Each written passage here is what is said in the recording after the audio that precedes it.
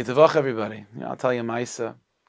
There was once Nebuch. There was once a woman who was very, very sick, and she was not doing well. And the doctors already said it's not looking good. Her time is limited, and so she quickly, after hearing this, she said, "I'm not giving up." So she quickly sent a message that she wants the Baal Shem Tov himself to come visit her. The Baal Shem Tov was in the area.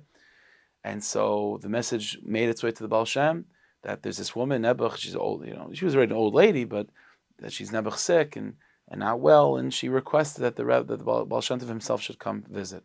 So the Baal Shem Tov said, I heard someone that's sick, to be Mevakar Chayil is certainly a great mitzvah anyway. And if she's asking for me to come 100%, so Baal Shem Tov comes.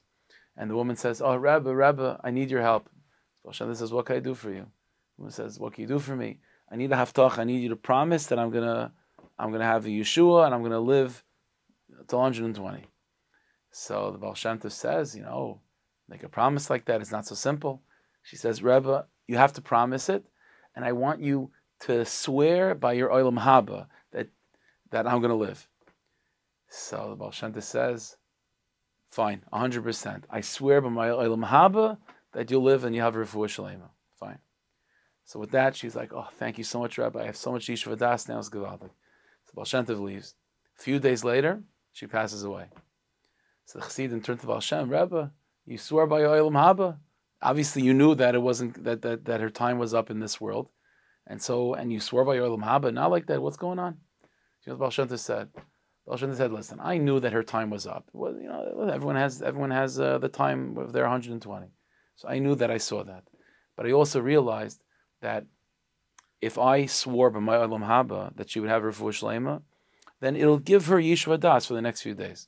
And it's true, after a few days, her time was up. From the time that she was created, that was her time to go. She finished the mission on this world. She completed herself, and that's fine. It's not a tragic thing. But Lamaisa, between now and her time to leave, she would have had yeshiva das, knowing that the Baal Shem Tov promised her and swore to her by his olam haba that she's going to have refuah shlema.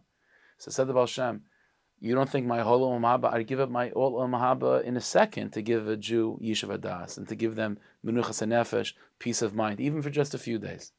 So Baal Shem, we have no idea what it means to help another yid, to be mechazek, to give strength to another yid, to give encouragement to another yid.